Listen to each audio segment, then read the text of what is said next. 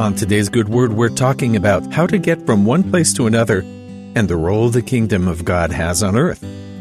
Now that travel is more possible for people than ever before in the rest of history, getting where you want to go is mostly a matter of figuring out how to get there and paying for it.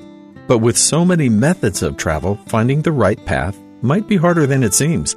Even if you find the right way to go, sticking to it can also be difficult since there are lots of choices between us and where we want to go.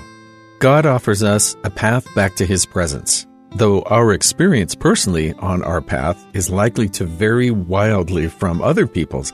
But no matter where we start, He offers us a clear way to return to Him, providing all of His children with guidance and light. Isaiah chapter 2 gives the waypoint that God established for all the world, pointing all people to the light He offers. And it shall come to pass in the last days that the mountain of the Lord's house shall be established in the top of the mountains, and shall be exalted above the hills, and all nations shall flow unto it. And many people shall go and say, Come ye, and let us go up to the mountain of the Lord, to the house of the God of Jacob, and He will teach us of His ways, and we will walk in His paths. For out of Zion shall go forth the law, and the word of the Lord from Jerusalem. O house of Jacob, come ye, and let us walk in the light of the Lord. The Israelites were long designated as covenant people to God, set apart from the rest of the world for a particular purpose.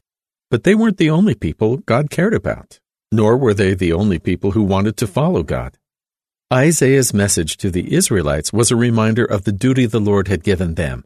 In a world that has distanced itself from God, Israel was to keep the word and the commandments of God. They were the keepers of what we all could inherit if we turned to the Lord. The job of those within the church has long been to prepare God's kingdom for the whole world to enter in. Israel was once set aside as a separate nation from the rest of men, but Israel includes all who will take upon them the name of the Lord.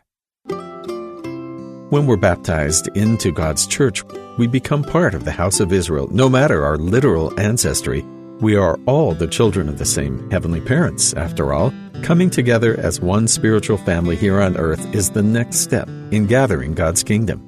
But to get to that point, the people must be prepared and put in the work. The path is illuminated by the light of the Lord, the Word of God showing the way. And if Israel is to be the place where the law and the house of the Lord is kept, disciples must be willing to stick to the path He's laid.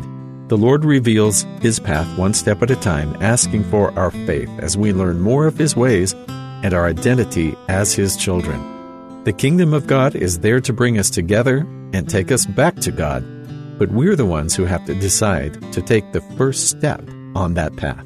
And that's the good word.